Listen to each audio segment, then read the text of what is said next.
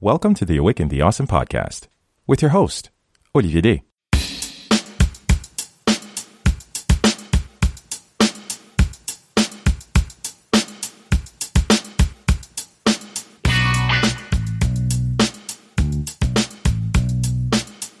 This is Awaken the Awesome, a podcast where we acknowledge that we are all in this together. Through enlightening conversations and personal insights, we like to engage with individuals just like you who show us how they are bringing a little bit of awesomeness along their individual journeys. Our hope is to inspire you to always keep pushing and to stay awesome along the way. What do avocados, distributed ledger technology, and purposeful dedication have in common? I struggled a lot in my last years of high school, as well as throughout college. What resulted was that even though I remain a strong advocate for academia, for the longest time, I carried a strong sense of personal underachievement compared to individuals who maximize their academic potential, opportunities, and endeavors in order to accomplish some pretty incredible things. This is definitely something that caught my eye when I came across an interview where my next guest's level of knowledge, expertise, and overall sense of purpose was so powerfully and eloquently shared that it left me floored. Originally from Haiti, Geneviève Léveillé is the principal founder and CEO of AgriLedger, a blockchain solution which has been used to support and allow Haitian fruit farmers, customers, and families to reap the benefits of fairer prices and improved food security. An innovative entrepreneur, global speaker, and technology maven with a background in corporate and institutional banking, she has more than 25 years' experience dealing with large corporations and banks in financial supply chain optimization. With a reputation for the delivery of disruptive technologies in large-scale projects, Geneviève is recognized as an authority in the realm of digital identity and financial transformation. Exploring the powers of distributed ledger technologies for over 3 years, her work in the financial inclusion for Africa is also well known.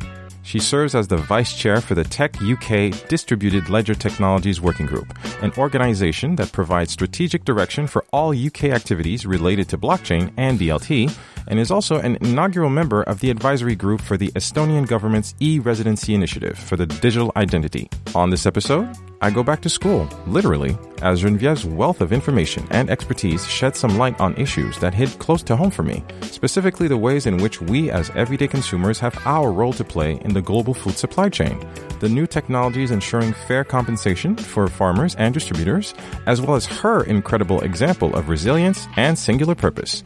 This was an incredible interview to start out the year. So let's get into this. Awaken the Awesome, episode 145 with Geneviève Léveillé. Here we go.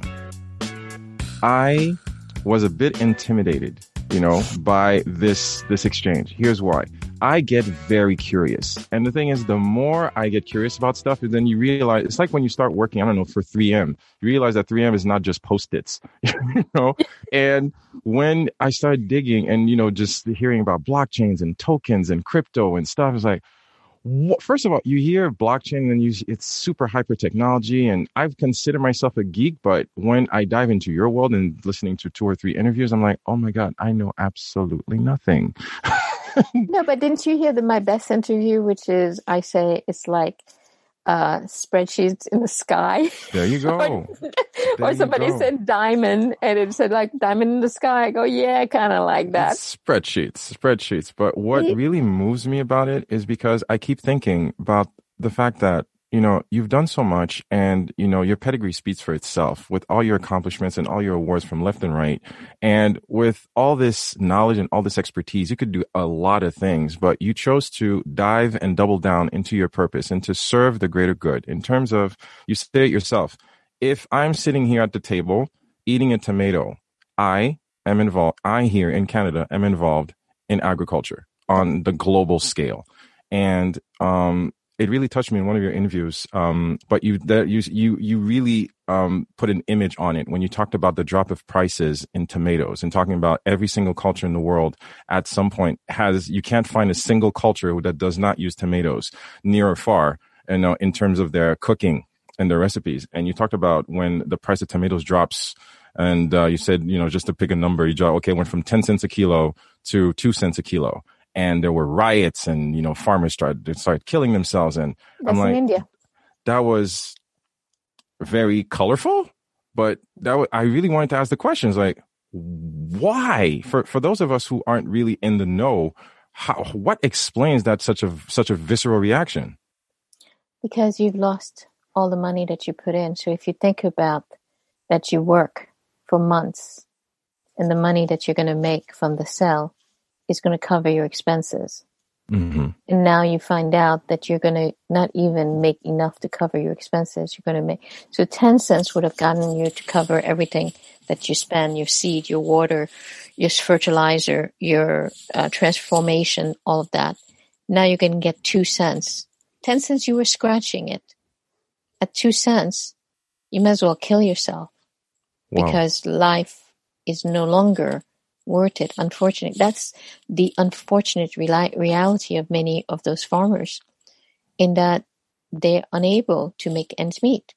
And we don't think about those aspects, we don't really think about those aspects a lot of time of, if let's say you are a farmer, Mm-hmm. you have a family, you have children, you need to send them to school. No parent, I'm sorry, child slavery is only in the time of, Oliver Twist, was it that and it wasn't even the parents who instilled that slavery.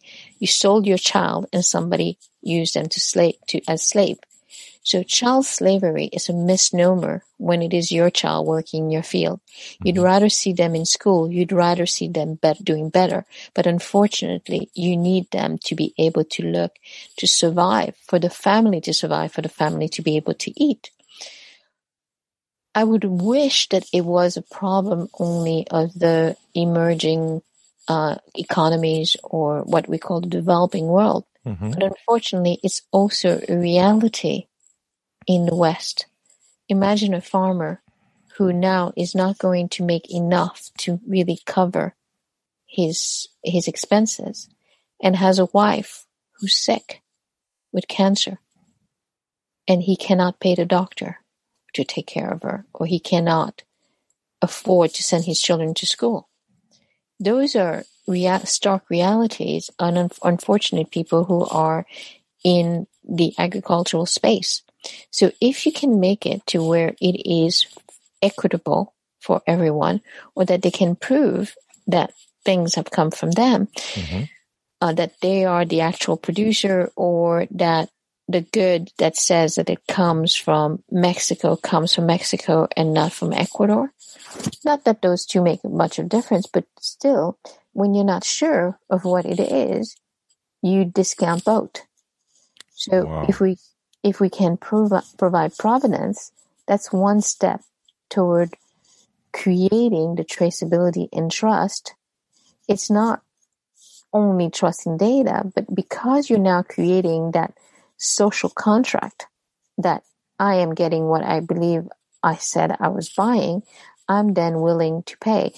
But the thing is that we are seeing this whole idea of carbon footprint. So if you know that you are paying for something to come from afar versus you're paying for something to come close by, you may, based on your belief, pay more for the one which is grown locally. You do see that. You do see that, because even when I go shopping as well, you got the stall with this example that you love, avocados. You have avocados coming from here, which are about, maybe $1.05, and then you have avocados coming from here. They're like $2.25, and it's all about the origin. You have local farmers, and you have Mexican tomatoes, and okay, am I just going to decide on pricing? Am I going to decide on quality? And those are the choices that we as consumers make. And so that's basically the relationship of trust that you're talking about in terms of origin and provenance, and making sure that I'm actually buying. And it's not because of just the label. I need to be able to source that information.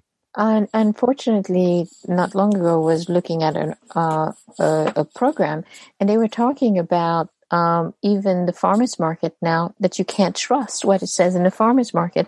And they proved that it wasn't being grown in a farmers market.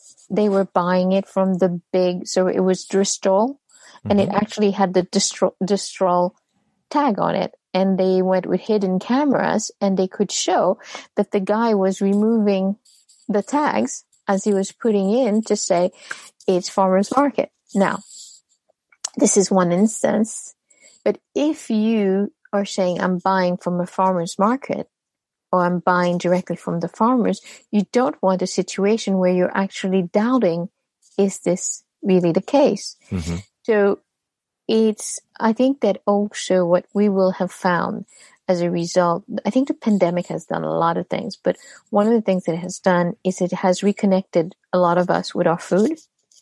Or unfortunately, I was looking at TV the other day, the US is now no longer at 4 in 10, so 40%, but now at 6 in 10 were food insecure in the US.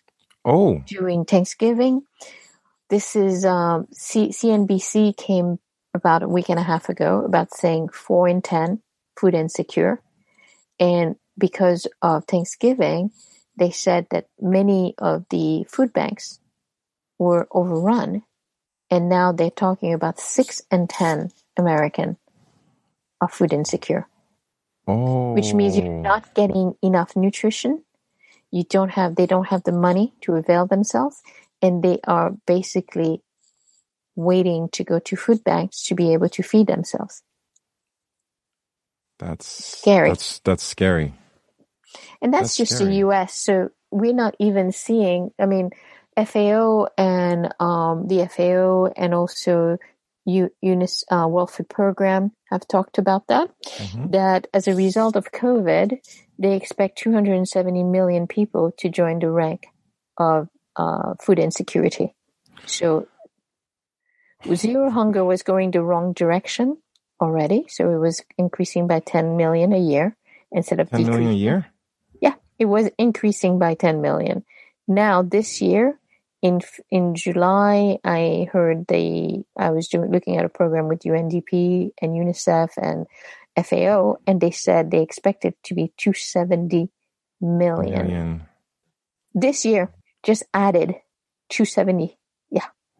Because what we don't think about is what has it done for inputs. So we, in the mega farms, mm-hmm. will not have a problem because it's one or very few individual doing the grain. But we don't think about what's happening in those places where it's a smallholder farmer, which is providing for the local community. Mm-hmm. And when we look at the number, about 70, depending on who you're looking at, 72, so 80% of farm is actually smallholder farmers. 80%. 80%. And they feed, and that's less than an acre and a half, and they feed 70% of the world. Well, they don't feed in the high value markets as much, but if you think about it, the local market, they're the one providing. So imagine during COVID, many of those countries stop transportation, stop access, stop financing. Many of the aid that was coming through was no longer available. So therefore, I believe that we're going to see, so already there is no longer the surplus in soy and corn, which means that the surplus used to be what kept us going, like for the winter. Mm-hmm. And we don't eat today, usually the grain that is grown today. Fresh fruits and vegetables is a different story. That also has its different challenges. And many of those communities are looking at those stable grain. They're not incorporating that much vegetable in their diet. So we are going to have a problem. Scary. It is scary. And again, this is probably a question that's a little bit, just very low hanging fruit. But in your experience, like looking on the global scale, is there enough food on the planet to feed everybody? Or Yes. are we running a shortage? No, we do have enough. We just have a loss, and the loss is twofold. One, it could be that there isn't the right storage. So many of those countries in the southern hemispheres do not have those big silos, which are well ventilated, don't have, problem humidity or rat infested, mm-hmm. because that causes a lot of loss. You have to account for that, for the vermin and, for the spoils and stuff. So I'd say probably 30% of that is gone. Okay. And then we waste so much globally. So zero waste is something that we should be going for closer. But part of the reason for that waste is that we overproduce in some places and we don't get it where it's needed. So FAO talks about by 2050 needing to have almost 70% more, but that's not due to really not having enough. But if we look at the locust problem that's going in sub-Saharan Africa, that's destroying fields and fields and fields. That means the people who in the savannah who would be eating that grain will go on starving. They won't have. So millions of locusts are decimating the crop. Exactly. Okay, so then there's no food for the people. Okay. So it's like this multiple effect.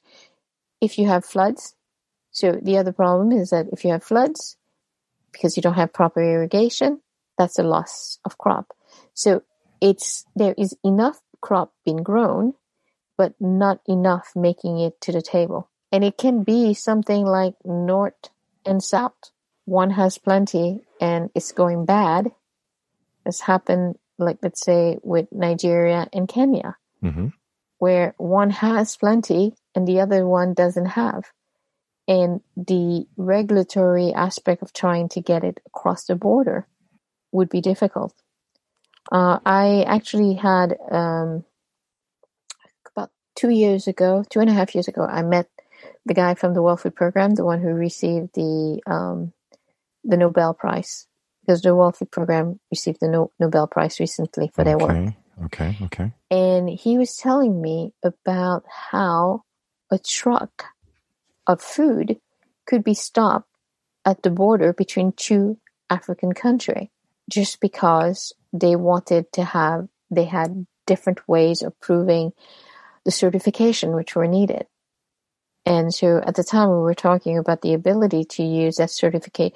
If you were to capture everything that create a certification, you could then demonstrate through that and create a different certification which are needed for a multitude of places. So if you followed all the rules, you don't need a stamp from each one of them, which is usually what happens, but you get a collective stamp. Because he was saying that part of the problem is that he could have a truck trying to drive through and still be stopped. Because they were like, well, you don't have the right certification. I think we have some ways to go toward fixing that, but I think if we can create a shared, and this is why I think blockchain lends itself well to a shared purpose. So this is technology. So we gave that technology a name, but I think that at some point we're going to get to the same place as we do right now. Do you know what technology runs your email? Do you really care? No, I don't. I just make sure that it works. Exactly. But there is a lot of technology behind it. Yes, there is. When email first came out, everybody was talking about the technology.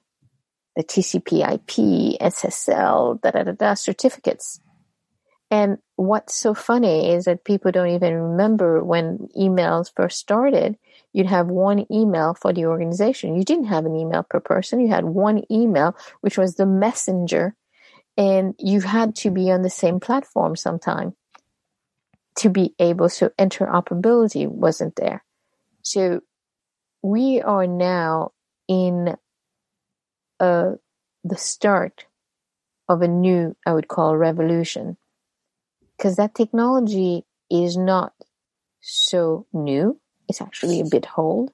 It's just that it has improved, and it has now, mostly in the world that we live, where we're so interconnected, but connected from afar, we are getting to almost what I would call internet with trust. So it's basically like that email that I send, and I get a return receipt because I know you've read it. So in that same simplified way is where it starts being useful. But the other part about it that I think is very important is it gives access to people who normally would be marginalized. And this is why it's so important to not only make sure that it's used in many contexts, Because for me, I think there are so many other things that can be done. So this afternoon, I was actually on a call with this group called the African Blockchain Development Course Consortium that this guy ran 12 weeks, training, bringing people globally to speak and to train teams which came up and design something. So it's important to get people involved, but not involve only, let's say, in the US, Europe, or Canada. It needs to be a consolidated, universal effort. Consolidated universal effort. But I think also technology is one of the things that would allow, today's technology would allow you to live anywhere in the world. It's been proven. What's happening with the pandemic, we're all, at first it was difficult, but we're all working. We're all functional. What does those who are unable to work are those who either have work roles which demand for them to do something different, healthcare and things like that. You can't give real healthcare care if you're doing it over a phone. You can listen to somebody, mental health, but not physical care. But the other challenge is if you don't have the infrastructure to actually be able to communicate. And now that there's no reason, there's no barriers to these things, and that is what needs to be fixed. But unfortunately, if the country, like let's say Haiti, I don't know about you, I hate calling Haiti sometimes because I don't know when the Wi-Fi is going to work. You call somebody, you call 3 or 4 times the calls drop, and depending whether the person is in the hills or if there's rain or whatever, it's always so confusing and so annoying. Yeah, and so as such, you feel as though this is to me an opportunity. If a country, so I know with what I'm doing, this is about giving the people in the countryside the ability to have an income which is not reliant on the toils of others back outside of home in the U.S. sending remittance, but actually being able to make money from their own work. But the other piece to this is that I think that there are many other projects coming up which will allow for.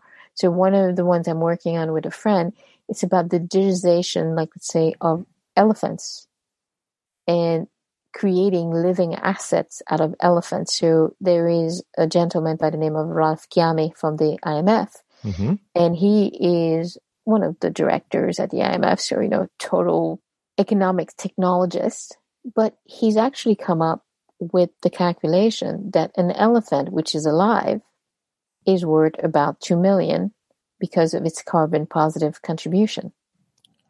Okay, so there's a digital worth to a physical asset. Exactly, a living physical asset. Wow. So he says the first thing to do is to work with those countries. So imagine Gabon, which has probably about, let's say, 10,000 elephant. We'll go with 10,000.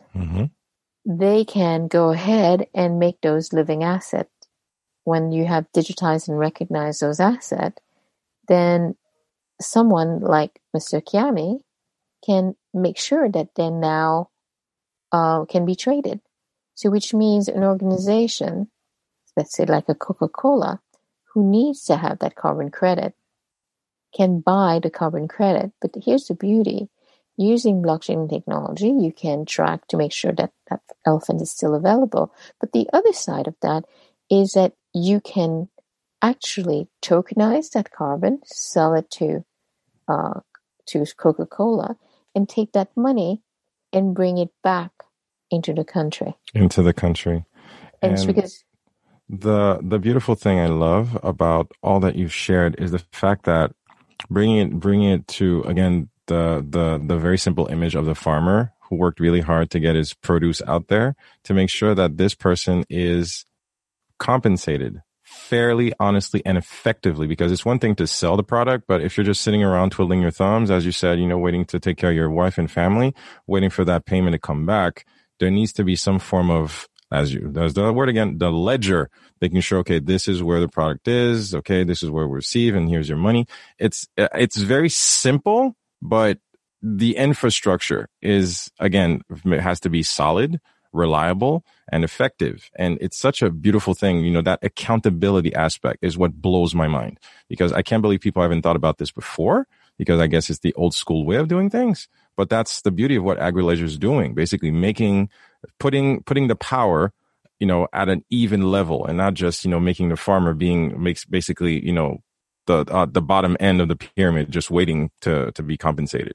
And that's what I love about it. One of the things that people talk about and don't really always think about, we always say, oh, the middleman. Well, guess what? The middleman has a lot of risk. He has risk to the farmer delivering, and he's got risk to market. Mm-hmm. The market no longer wants what he's gotten from the farmer. So he also does pay the farmer. It may not be great money, but he pays the farmer some money. And then he goes and does what's needed to get it to market. So now he has lots of risk on his head. The farmer, we have, for some, remove accountability, in that because they're feeling that they're not fairly compensated. And you understand, if I don't think I'm going to be fairly compensated, I don't care. I just try to give as much as I can so I can make as much as I can. But I know when I give it, I'm getting pittance based on what is actually going to be gotten at market. Mm-hmm. So I no longer have accountability. I'm responsible for it, but no accountability. But now if you start giving everyone their roles and accountability, so you, farmer, you have to get a quality product, and don't pick it up. Don't try and stuff things in the middle. Mm-hmm.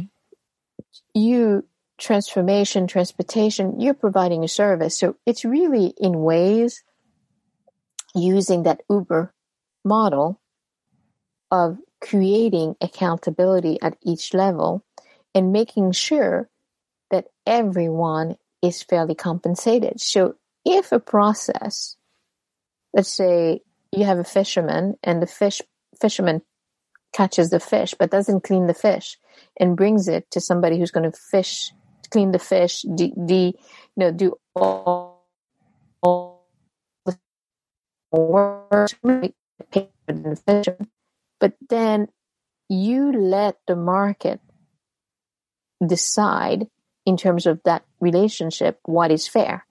You can have them also work with each other instead of against each other, mm-hmm. to where it's a shared value. The value which is received is shared equally or shared based on inputs. And as such, everybody is trying to get the best price. And once you've done that, you then, you're actually creating real community interaction also. Because what you want is, one needs to realize that not everybody can do everything. The farmer, bless his soul, doesn't want to be a doesn't want to do the transformation, doesn't want to do the selling. Sometimes they may, but it takes away from them being able to make sure they get the best product produced. They don't take care of their produce because there's too many things going on. So like everything else at work, we need to look at compartmentalization of the right aspect and the right responsibility, and based on who has the most cost, compensate them based on that cost. But if you can have something which has transparency, such as the ledger, it then allows everyone to continue to collaborate. Because sometimes we stop collaborating because we think one person is cheating. Okay. Distrust. Yes. In the supply chain. Well, and that's why I don't usually sometimes say supply chain. I say value chain. Value chain. Okay. Because the value chain is really about and this is the thing about, if you think about the whole blockchain token, Bitcoin, it is an exchange of value. So if you're exchanging value, it could be through a barter, or it could be through a shared understanding of what that value is. We know what the value of the food is. We know what the value of the work is. So therefore, if we can capture those information, we can then make sure that everybody gets an equitable share. So even I, as the end, sorry to cut you off. So even I, as the end user, can consult, can see basically the tracings of this ledger to make sure that, okay, I really got this avocado from, said farmer in Haiti, and it got on this truck on this day, and it was delivered in Canada on this day, and it made it to the market on this day. And exactly. All this information might be accessible to me, the end user. Will be accessible to you in the end user, and you will be able to see which farmer, where in Artibonite or in wherever in Plateau Central, picked that fruit. Now, what you won't know, which is something that you shouldn't need to know, how many fruits did he pick? How much money did he make? All you know is for your avocado or your two avocados, what did they make for that avocado? Because what we don't want is somebody to know what the only person who should know how much that farmer made is that farmer, his banker. Mm-hmm. And that's his banker if he needs him to know. And she may not want her husband to know how much exactly came into the bank account. Okay. So it's really for her to share that information and not for us to share. So we will share with you information about when it was harvested, what's the temperatures, where did it come from, when did it land in Canada, did it come by flight or did it come by boat? So it came to a boat in Miami, then it was driven, let's say 24 hours to Quebec, and it got to your store on this date, and you are now having this beautiful avocado. And that is one of the positive things that happened from the summer, in that Haiti, for the first time, had the first commercial exportation of avocado. We've been growing avocado forever, but we never had a commercial exportation. So the project in Haiti is actually run by the Ministry of Commerce and Industry. So not by agriculture. So it is about creating business opportunity. So this is about taking said producer, and I don't like to call them farmers, I call them producers. Producer, okay. Because this also denotes that it doesn't matter what you do. So your produce can be fruits, could be vegetable, could be anything, could be farming, but your produce could also, you could imagine, you could put this in art. It allows the individual to retain ownership and then to be able to almost elucidate the help of others, and that other organization that comes and help gets compensated for the work that they have done. It's all about working together. Exactly. And of all the things, and again, people are probably going to ask this as they listen to this recording, Geneviève, how in the world did you shift from the banking sector and decide that, this is what I want to dedicate myself to? Because, having done so much with your career, and a lot of people are, who are listening to us are also in that, called it paradigm, and telling myself, what else, what is it, what am I here for? How can I, use my skills to their best a purpose? And I was just wondering, what was the catalyst that drove you to actually, go down the path that AgriLedger has led you to? So some of it is the Haitian gene, in that in my family, you either die young, or my uncles are 97, 95, 94, kicking, no Alzheimer. Their bodies are not doing as well as it should, but man, they're still walking around and their brain's sharp as ever. And usually you die like by your 45. I've had my illnesses and I've escaped all of them. And I kind of went, okay, what is my purpose in life? What do I want to do with the second half of my life? Because I've got a good 20, 30 years to go. And what am I passionate about? And I think this also, the catalyst has happened, that the world has changed. It used to be you needed to work for a large organization to have purpose. All the communication was internal and your stakeholder management was internal. Nowadays, it's even the large organizations are becoming smaller. So which means that as an individual, you can contribute and you can make a difference. And I found my voice this way because what I've always done is I've always been in between the technology and the business. So looking at the business and saying, how can the technology help? And looking at the technology and saying, is there anything new that can help the business? And coming in tandem with those two. And being a total foodie, I was like, if I'm going to do something, I was like totally enamored when I first heard about this technology. I was like, wow, something which is going to do straight through processing. For years, I was trying to do something called in-house banking, which is on behalf. Wow, I can do on behalf now, and I can keep track to whom it belongs and trace it and know exactly. And I said, okay, what is it that I like to do? And there were two things. Food is a passion and travel is a passion. And then I thought, where could I make much more of a difference? And having grown in Haiti, I've seen what abject poverty can do. Oh, yeah. It's not just the fact that in the present you're unable to have enough calories, but that lack of calorie will then impede that person for the rest of their life. Saw it in Asia, saw it in India, saw it in Africa. And I believe that there are two very noble, agriculture or being a farmer is something very noble because we need them to be able to eat. The other one is actually education. And I hope that the effect of this pandemic will be to make sure that teachers are compensated properly. Because now parents should know what it is like to have to deal with homeschooling. Oh, yes. It's not easy. So imagine your child is getting to you and there's 20 like that in the class and the teacher's having to do that and they're not fairly paid. They're not fairly compensated. And that's the same thing with agriculture. And worse is in agriculture, the average age is about 58 years for a farmer. So if you imagine, 58 is the average age of a farmer.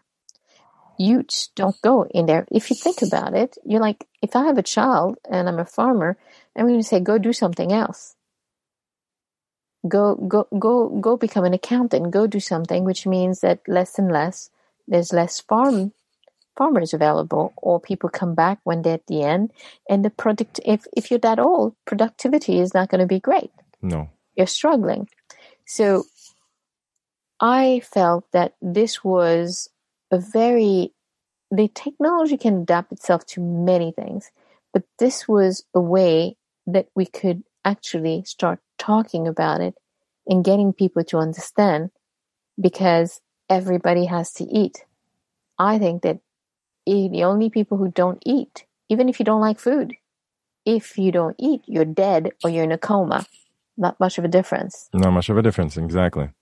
But anything else, you must put something between your two lips in order to survive. And for me, things, even though I'm a biochemist, I studied biochemistry, I really don't want something which is done in a lab. I mean, this whole craze of plant-based meat, not interested. Not a fan.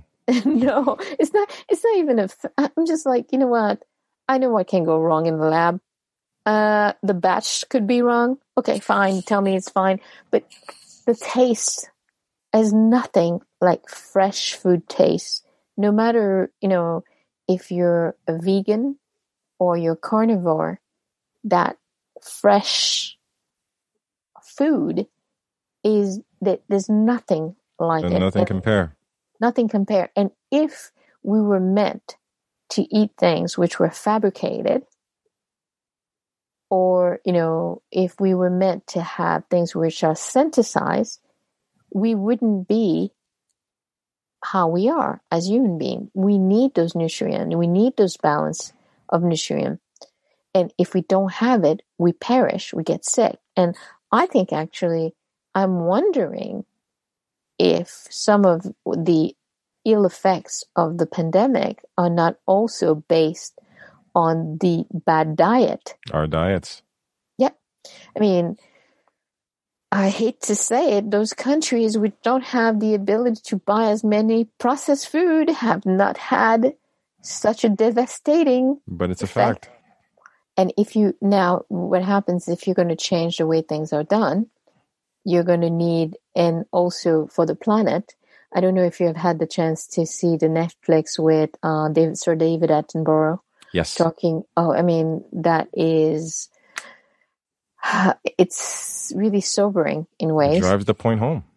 Yeah, but it is regenerative agriculture is about getting back to small agricultural, which means that if we're going to get more people back to the land, we need to make sure that they can survive, that they can actually feed themselves, feed their family, and have an appropriate, because what people forget is not everybody wants to be stupid, crazy rich. And even some of the people who are stupid, crazy rich don't like it because you then have an issue with your safety.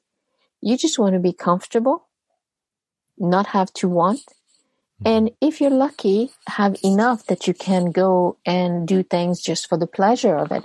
But really, we all want the basis, which is to be able to put a roof over our head, a house, educate our children, and feed ourselves. Everything else is a plus. So if we can make sure, and there is enough wealth in the world to spread it this way, to where everyone can have that mental health of feeling comfortable that I am doing what I like, I am enjoying my work, and I am paid fairly for it, then they can continue. And that's actually my attitude. I don't know if this is going to blow and make lots of money, but that's not the goal for me. The goal is really about how do we rebalance the world, and how can we also get others on the movement, because a movement is not just one person. A movement requires others to join in the crescendo. And let's try to get back to where we live in better harmony with one another, and we are satisfied with what we have, and we don't demand more than what is our fair share. If our fair share is lots more, that's okay. But at least let's make sure that everyone has the opportunity and the right opportunities to do the right thing for themselves and their family. Fairness. And I really like the fact that you spoke on that, because a lot of people are going to ask you, but yeah, Genevieve, again, what if this doesn't work? What if, because a lot of people get frozen into the fear of failure, and that's why they never pivot. They don't do that next step. And you're very objective, and you know what you're getting into. But how would you speak to these people with these insecurities in regards to okay, like you said, I'm not sure if this is going to pan out or make a lot of money, but I know that's what I'm supposed to do. And how would you speak to those insecurities? I think that what you need to pivot, and pivoting doesn't mean, when we think of pivot, we think we're doing a 360. A pivot could be a step in a different direction. It could be going 1/3 of the way in a different direction. It's being aware. And also, one of the things I think I've always been lucky with is I never freeze. Or if I freeze momentarily. It's just, okay, stop. These are the different doors. I've tried this one and there was nothing. So step back and go to the next door. Because the only thing that stops you is stop of movement. It's no longer been there.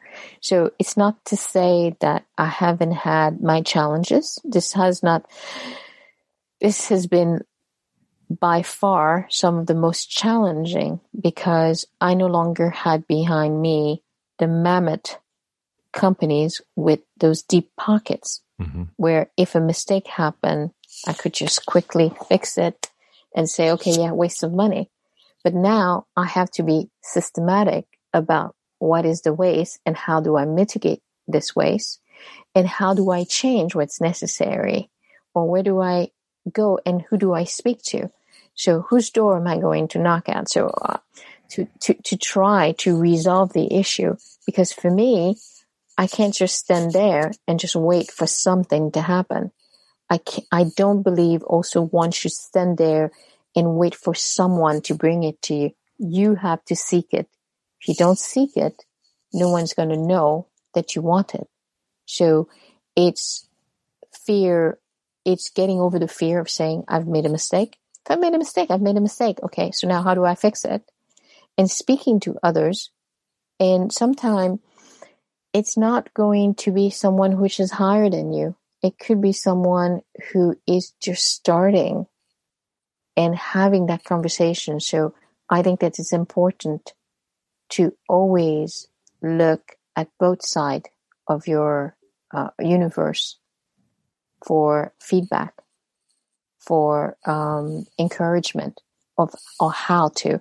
So one of the things that happened the other day was that I was speaking to my intern, and I mentioned to her that something was, I was finding it somewhat frustrating because the message wasn't getting there. And she said, you know why? We have these meetings on a daily basis, but we tend to come in and we say what we're working on, but we don't get to really hear you talk about what the vision is. And I took that and I said, okay, going forward, once a week, I come on and I say what's going on and also how we can all shape this vision, because at the end, I can't do it alone, but that's the key. And normally, you'd say, okay, I'm going to go to an advisor to get that. Mm-hmm. Your advice can come from anywhere. And so it's just keep yourself open to it more than anything else. So rely not just on the quote unquote experienced people, but also from your team. Your team could also give you some very, very thoughtful feedback that could actually be quite useful for the enterprise. Exactly. Nice. Oh my God. This is so energizing, Trika, because you have no idea, because this is such a world unto itself. Because it teaches us a lot about being patient, being open to the universe, trying to do the greater good.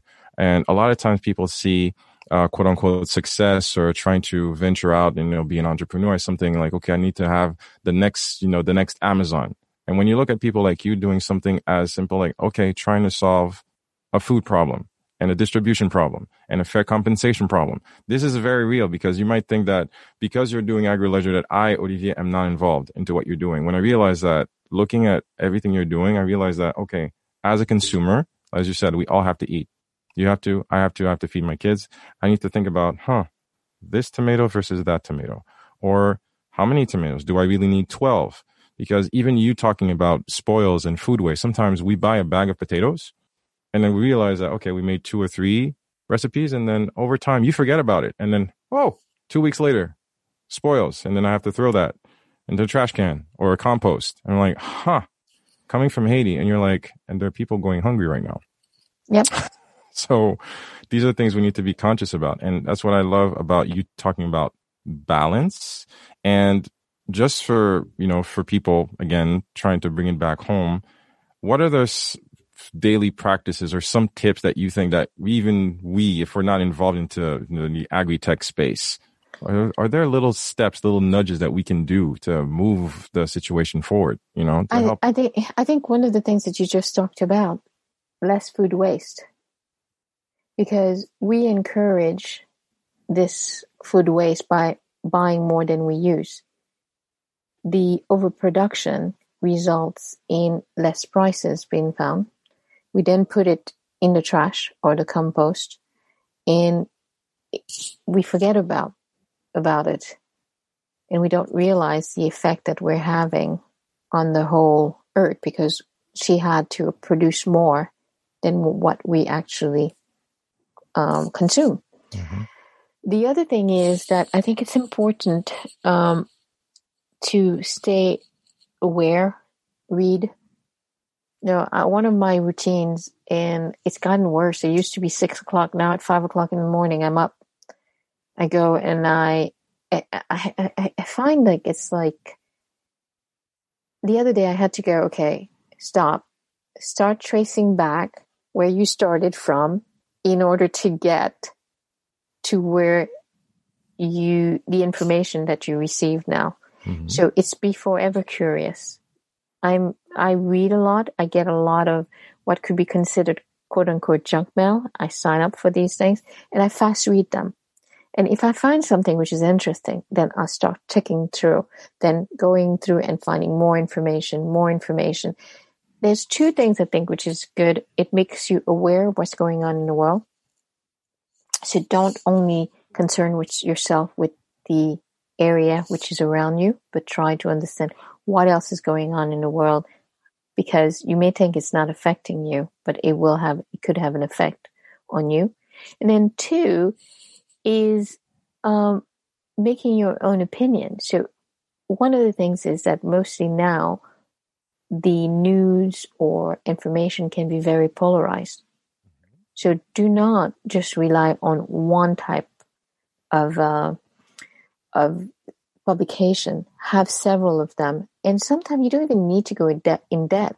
It could be just skimming the titles of the articles from The Economist, looking at what the Financial Times is telling you, looking at what CNBC or even Fox is telling you. And that then gives you a view of what's going on. And if someone is talking about it, you also are aware, because I think it's important to be outside of our own bubble, our individual bubble, and understand what's happening. Like today I was talking to someone and I didn't know this. So apparently the Nigerian naira, which is their local currency, has gone almost 200-300% against the US dollar now. Used to be about 400. It's now about 650, 690. Wow. While we were all busy with COVID, they were having these riots, which had to do with the police brutality. So I think it's not SARS. Oh yeah, SARS. Yeah, mm-hmm. SARS. I was going, not SARS, because it was a disease. Not the disease, but the police force. The other SARS.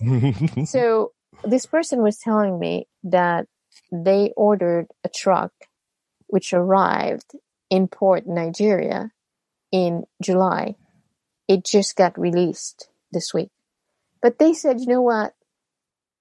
It's okay. It wasn't great. It's okay. Because had it been in the street, it might have gotten destroyed. So in ways, we do need to keep abreast of what's going on in the rest of the world.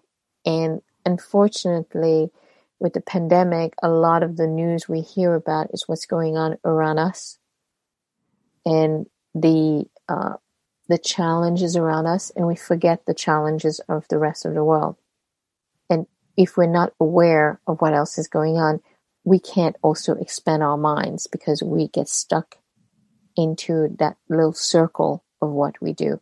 So I think that this is also what's very important as you look to either get into an entrepreneurial world or actually be self-sufficient, is becoming aware of everything else that's around you. Stay curious. Stay curious. I got one final question. You're a busy lady. I don't want to abuse your time, but just one final question for the dad that I am of a young little girl who's 7 and who's curious about the world. Seeing you as so accomplished as you are, coming from back home from Haiti, I love to see, boss ladies doing great things in the world. And what are the messages that we can, as parents, give to our little girls, who are done to evolve into this shifting world that you see, such a futuristic future? What are the best messages that we can do? What are the seeds that we can plant right now? Just not there. I don't need them to be the next Geneviève Leveillé. She's going to be she's going to be her own little awesome little lady. But how can we give the children, especially when these trying times of being confined, how do we keep their spark open and just keep reaching for the stars?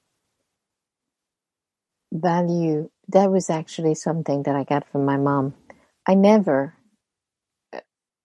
never saw failure for me as if how would I say? She taught me that failure was failure from me that I could change. So if I fail at something, it's because I didn't want it bad enough, or I didn't try bad enough because I didn't want it bad enough. Not that somebody else had the power over me. So it's about being able to value yourself, but also having the fortitude to understand what you don't know and then going out there and learning it. So never be scared to go and learn more. So don't let somebody else put a value on you. Understand your value and continue to grow your value. Because if you let somebody else put that value on you, then you can be devalued. So it's great if somebody thinks you're worth more than you are, but don't let that also be the way to measure yourself, because then you can end up where that value over time, that person devalues you. So know who you are, understand what you are, understand your strength, and also understand your weaknesses. And when you can be the best that you want to be, and no one else can stop you from doing that. So it's like feeling as though the world is your oyster. So if the world is your oyster, go crack as many as you want. And do not, it's like my motto is, I never ask for permission. I may ask for forgiveness. That is such a Haitian thing. Oh my God. Geneviève, I am so humbled and so enthused. That is the word, because I've learned so much. I didn't speak a lot throughout this exchange because I'm just taking it all in. And it's such a humbling thing to be able to sit in the presence of someone who's so accomplished and so knowledgeable and who's got so much good to give back to the world. And it's something for everyone listening to this wonderful exchange. I just want to celebrate you and thank you for everything that you're doing, because it's a tremendous mission. It's a huge undertaking, poverty, world hunger, all wrapped up into one with a little sprinkle of technology all over it. It's a wonderful thing, but it's something I really want to applaud you for, because it's something that we all should strive for. Just bringing it back to what drives us: love, serving the greater good, and building a community along the way. So for everything that you're doing, thank you so much for being on the program. It's a real honor. Thank you so much. Thank you for having me. It's been a real pleasure. For everyone who might want to be, even more curious, have questions about blockchain, who might want to connect with you, where can we find you on the interwebs? Oh, I'm all over the place. I'm on LinkedIn, Geneviève Léveillé. So I've made sure that's there. I can't seem to think about changing the one on Twitter. On Twitter? Gino in London. Yes, I can't see. No, it's so kooky. Leave it as it is. I love it. I love it. I really do. And obviously Facebook and on the airwave. And I do try to make sure that I get to talk about this. And there's some really exciting things coming along. I am so happy that we are making strides. So please feel free.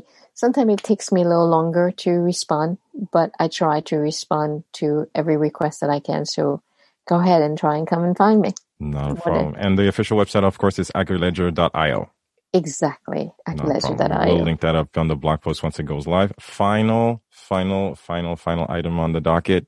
Running tradition on the podcast.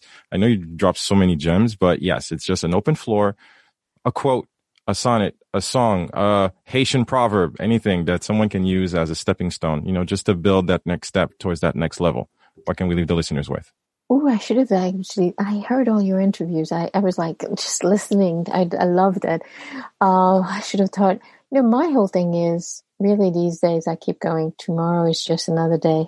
So if today is not so great, tomorrow the sun is going to shine again. So just keep reaching for those stars and just keep going. Thank you so much. Guys, you heard it here. Geneviève Léveillé, agriledger.io is the official website. Geneviève, again, from Canada all the way to the UK. I promise I will visit Jersey. Once this whole pandemic dies down, me and the family are traveling just to come and say hi. But, and I'm going to be happy showing you. I mean, it's like, I say I'm an island girl. When you communicated that, guys, you need to Google Map Jersey, UK. I had to just scroll in. I'm like, is that really a place? Yes, it is. It is. Like, oh my God, of all the places. But wow, Haitians get around. But Geneviève, it's been a thrill. Again, let's not be strangers. Open invitation. Anytime you want to be back and your busy schedule allows, you're always welcome because there's so much to learn. And, your presence, it's such an energetic one. It's definitely something we'd be honored to have you back again. Thank you. Have a terrific evening, guys. Awaken the Awesome, another episode in the can. Be sure to follow us, awakentheawesome.ca or awakentheawesome@gmail.com. Available on all the podcast platforms. You know where to find us. Give us a like, give us a review. We always appreciate it. Have a terrific evening. Stay blessed, and please do stay awesome. This has been another episode of the Awaken the Awesome podcast. We always love to get your feedback, so please do drop us a line via Instagram, Facebook, or email. Our email address, awakentheawesome@gmail.com. Do visit our official website at awakentheawesome.ca, where you can find our entire back catalog of episodes and incredible guests. Also, if you haven't already, please hop on over to Apple Podcasts and subscribe, give us a rating, and leave us a review, as this helps us tremendously in growing this podcast and spreading the word to more awesome listeners like you. We always appreciate your support, and thank you for listening. Stay awesome.